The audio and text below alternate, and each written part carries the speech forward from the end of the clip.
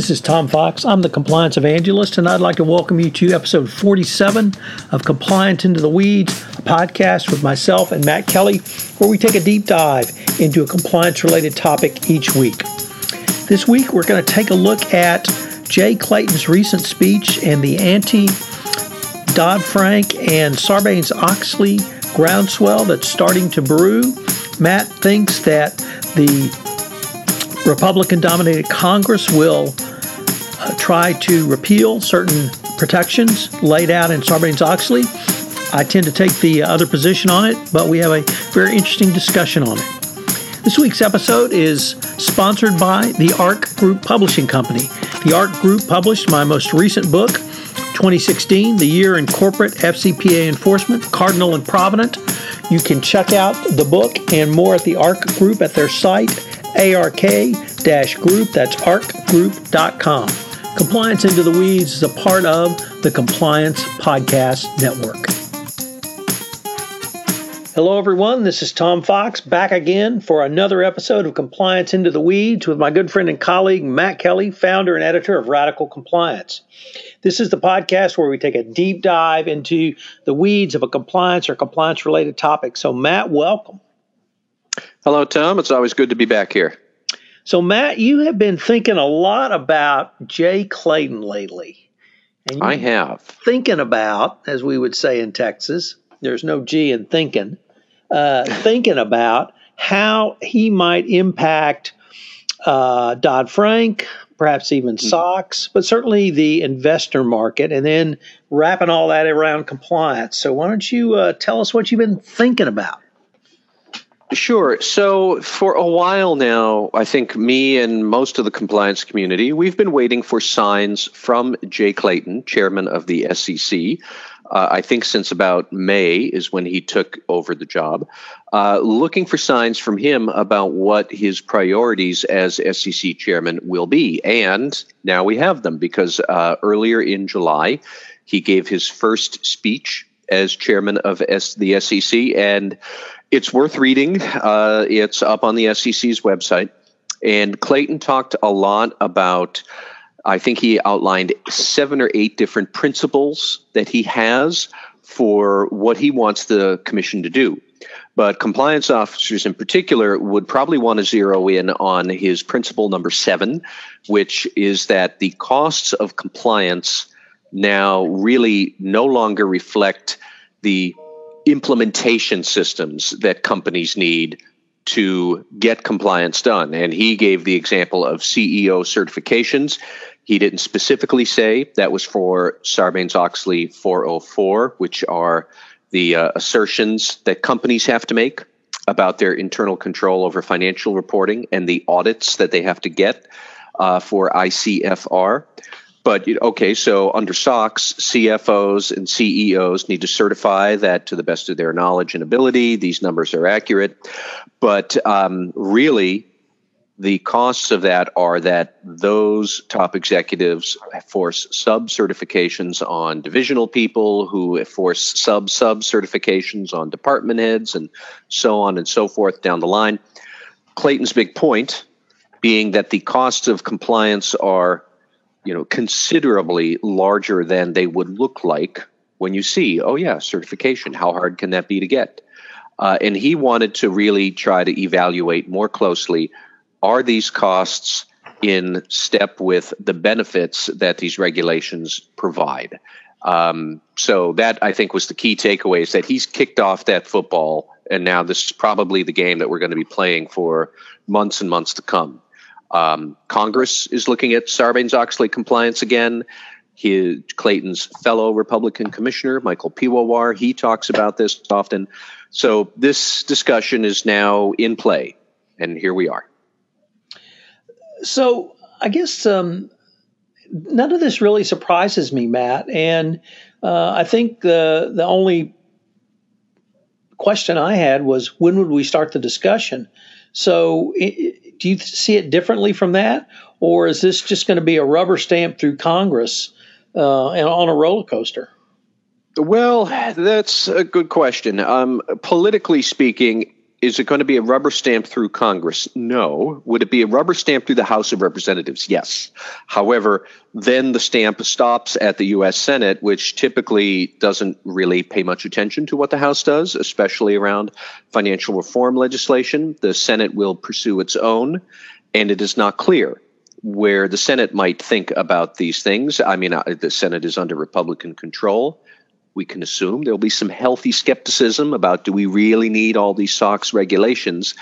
But all of that aside from what Congress could do, the SEC itself could take some very different views compared to what we've seen before. That the Division of Corporation Finance could go much easier on what it requires for corporate submissions in SEC filings and talking about controls and procedures. Jay Clayton could replace the head of the Public Company Accounting Oversight Board. Now, that's the one that enforces standards on the audit firms, who then come and show up at your door and demand all sorts of evidence for audits of internal control. So they could do this backdoor approach where they reshuffle the PCAOB and they reshuffle the standards, and then therefore the firms are more tempted to go a bit easier on these SOX audits.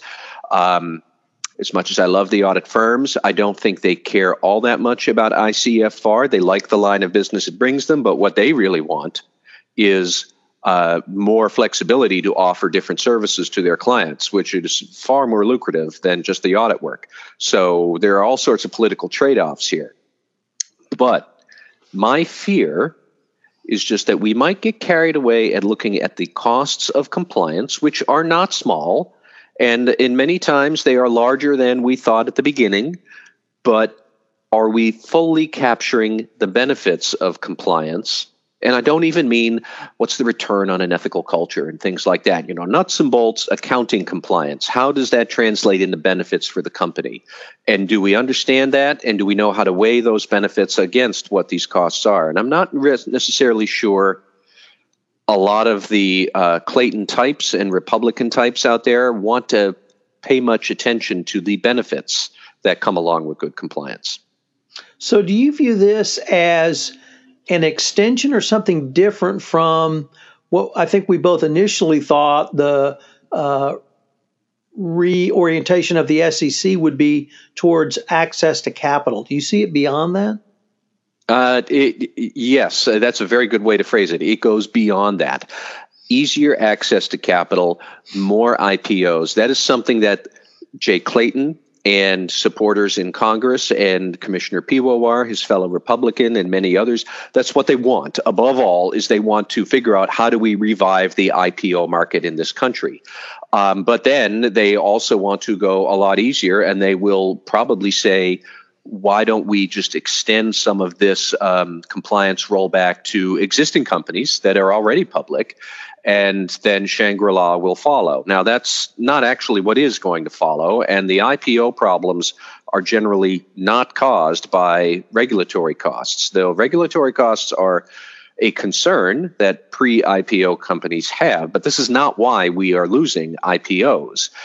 So I kind of think that Clayton and his supporters are just interested in getting this regulatory rollback done. And the IPO is a nice way to describe what the problem is. It's not accurate, but it's a good headline sell that we need more IPOs in this country. I think if we did all of this, it would see marginal increase in IPOs, but it's really anybody who thinks that we're going to go back to the 1990s with the IPOs happening like they're going out of style, that's not what's going to happen. Nor should it, because I was there in the 1990s covering these IPOs, which were as loosey-goosey as you can imagine. But this is the discussion that I think is likely to come over a period of months, probably into next year as well. We'll see where these go. But this is on the mind. As you said, the moment is here. We're going to start talking about it. So you I think, accurately articulated that the IPO market will not significantly change. I perhaps see that because of the dramatic rise, certainly since the 90s, of private equity money and the lack of need for companies to raise capital in the public markets, and perhaps even the lack of cachet of going public. if that's a thing as well. Do you see the lack of IPOs from a different perspective or for a different reason?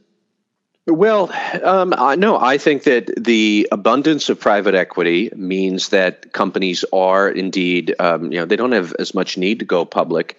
You don't have as much need to go public because this is a much broader macroeconomic phenomena. You and I can talk about another day, but companies need less money to get started and to expand.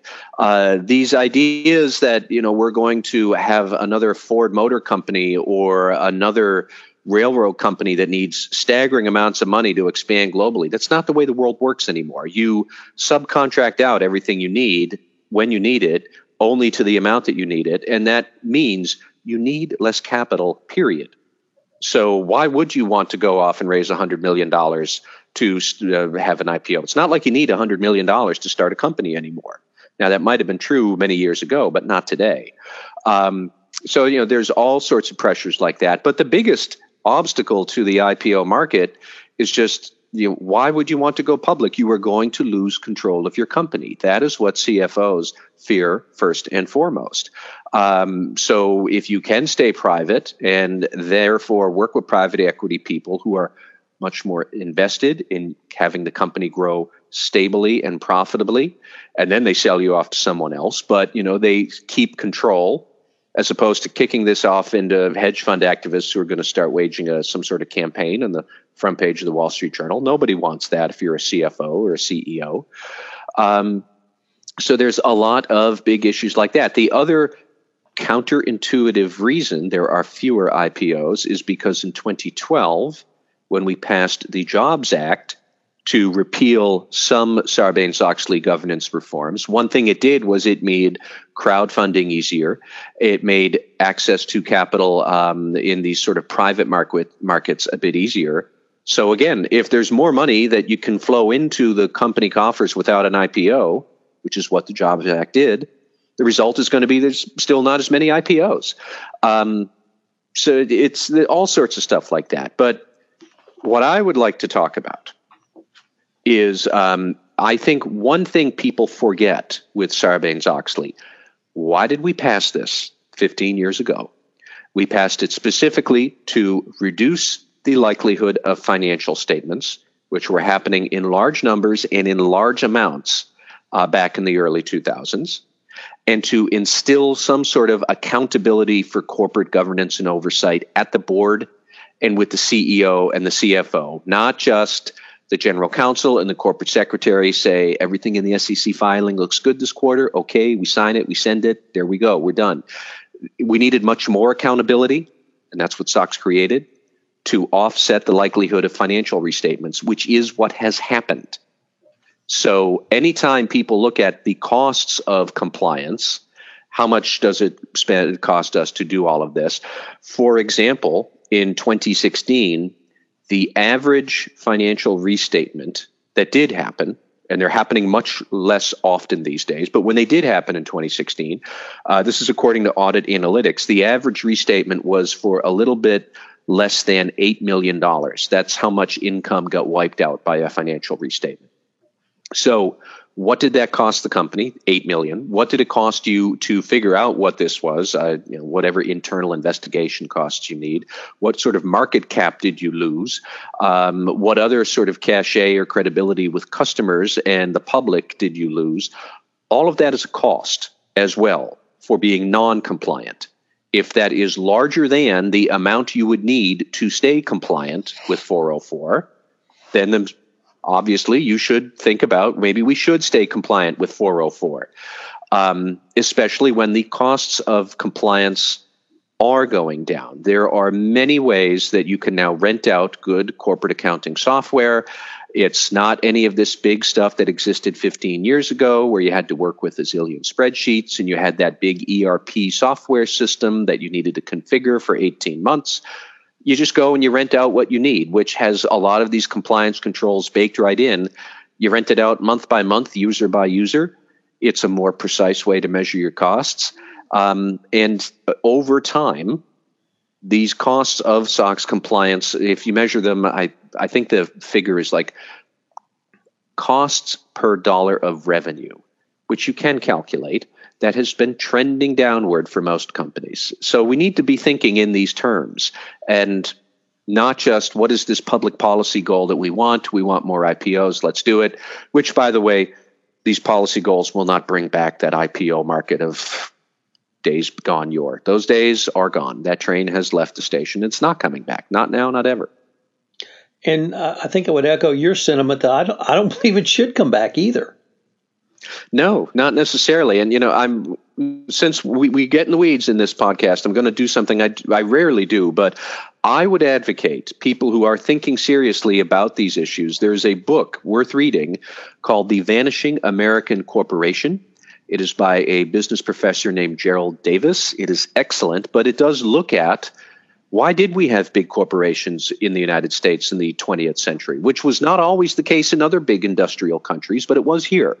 Why did they go away? Why did they bubble up in the 60s and 70s as conglomerates? Why did we go through this big consolidation in the 80s and this tech bubble in the 90s? Why did it pop? And how come after the tech bubble popped, did it never really return? He answers a lot of those questions, but it gets to this point that why would you need $100 million to start a company these days? The vast majority of them, you can turnkey it by renting out contract labor, contract equipment manufacturers overseas. You can rent all the software you need. You can rent out a CFO. You can rent out compliance services. All of this stuff that you can snap together, and you can look at some ostensibly or supposedly very large companies like Google.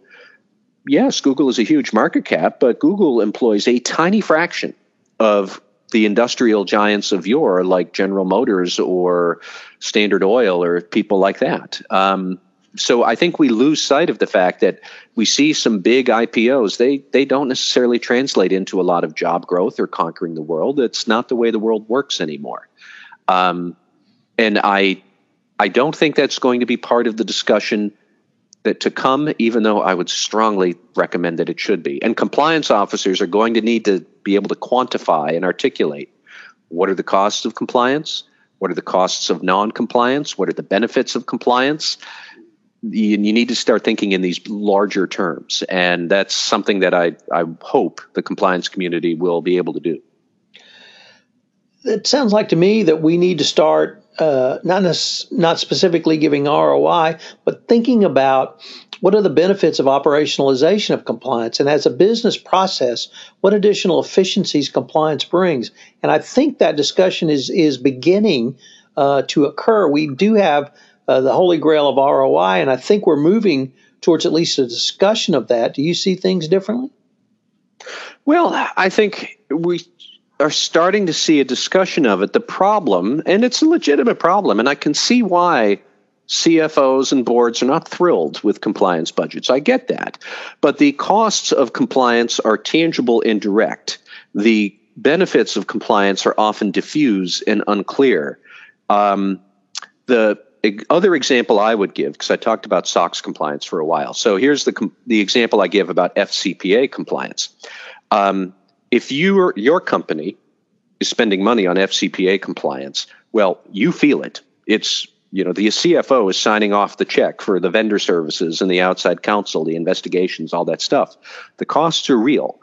The benefits only emerge when all other companies are also vigorously FCPA compliant, because that means they are not bribing their way to the front of the line and stealing business that you might otherwise get legitimately. So that's where the benefit of good FCPA compliance comes from. It only exists when we are all FCPA compliant and really embracing it. It's a difficult argument to make. It's not one that I think a lot of check signers would like. However, that is the way it would work. Can I give you one more metaphor that I like to throw around? Yeah, and then I'm going to give you a different spin from me. All right. So I often like to say that compliance is a lot like going to the gym. Over the long term, the benefits of going to the gym are unquestionable. They're proven. Everybody knows it. You're going to feel great, and your whole life is going to be much better because you're going to the gym. The first time you go to the gym, you do not feel great. You feel like you've been run over by a truck. And if you do not go to the gym regularly, You will always feel like you've been run over by a truck every time you go. Now, that's an easy metaphor, I think, for people to get their heads around, and it fits especially well with SOX compliance and the fear of restatement and good quality earnings. But if you also think about FCPA compliance, if we all go to the gym over the long term, what happens for all of us? Our health insurance rates go down because we're all healthier, and they go down for everybody. Now, will they change over time? Yes. And is it easy to articulate that my health premiums are now only going to go up $10 this year as opposed to $500 because we're all going to the gym instead of we're all smoking and hanging around eating potato chips? No, it's very difficult to quantify, but nobody, I think, would dispute that that would be the general direction we'd go in if we were all obeying this law. So it's those sort of cost-benefit challenges that we're going to have to work to articulate. So I guess I would see FCPA compliance in a different light, particularly coming from the energy space, which is now to really gain entrance to the club of doing business in the energy industry, you have to have a compliance program. And simply because of so many FCPA enforcement actions in this space. But the industry has begun to self-regulate itself. Now, this is not simply some trade group pronouncing we will not bribe because we're good guys in the energy space. This is the Halliburtons, the Baker Hughes, the Schlumbergers of the world saying to the Tom Fox Energies of the world, if you want to do business with us, you have to have a compliance program, and we're going to come audit your compliance program. We're going to audit you before we sign a contract with you, and we're going to audit you on some sort of regular basis going forward.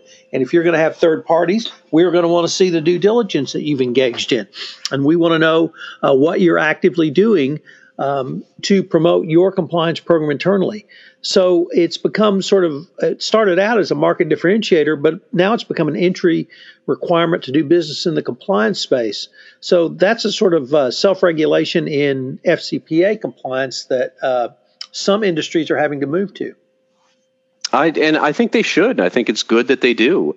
I think it is probably a different manifestation of what I mentioned before, that, aside from FCPA compliance for your own regulatory fears, you don't want a big fine. I don't think any oil company out there wants to lose business because somebody else is cheating their way to the front. And, so really, if you all agree that this is the standard that we're going to impose on ourselves and on each other, and certainly having that big bad Justice Department staring down at you, making sure that, you shouldn't do this, that only helps make that conversation and that group pledge for a better conduct easier to do, easier to have.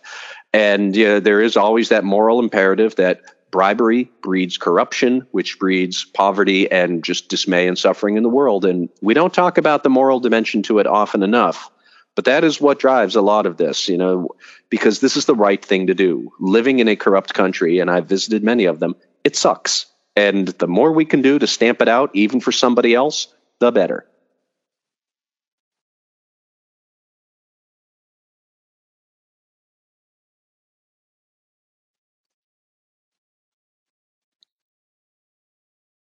This has turned into a really fascinating philosophical discussion. We need to do this more often. Well, that's why we're in the weeds. Well, Matt, this has been a great time, and I hope our listeners enjoy this. So I know you're off on a holiday, so I wish you well, and I look forward to continuing the conversation. Thank you very much. This is Tom Fox again. I'd like to thank you for listening to this episode of Compliance Into the Weeds. If you have listened to this podcast on iTunes, I would greatly appreciate it if you would rate our podcast to help get the word out about the only compliance-related podcast that really takes a deep dive into a subject every week. Also, it would help in our rankings. If you have any questions, please feel free to email me at tfox@tfoxlaw.com. You can reach Matt at mkelly@radicalcompliance.com. Thank you again for listening to this week's episode of Compliance Into the Weeds, and I hope you'll join us again next week for another episode.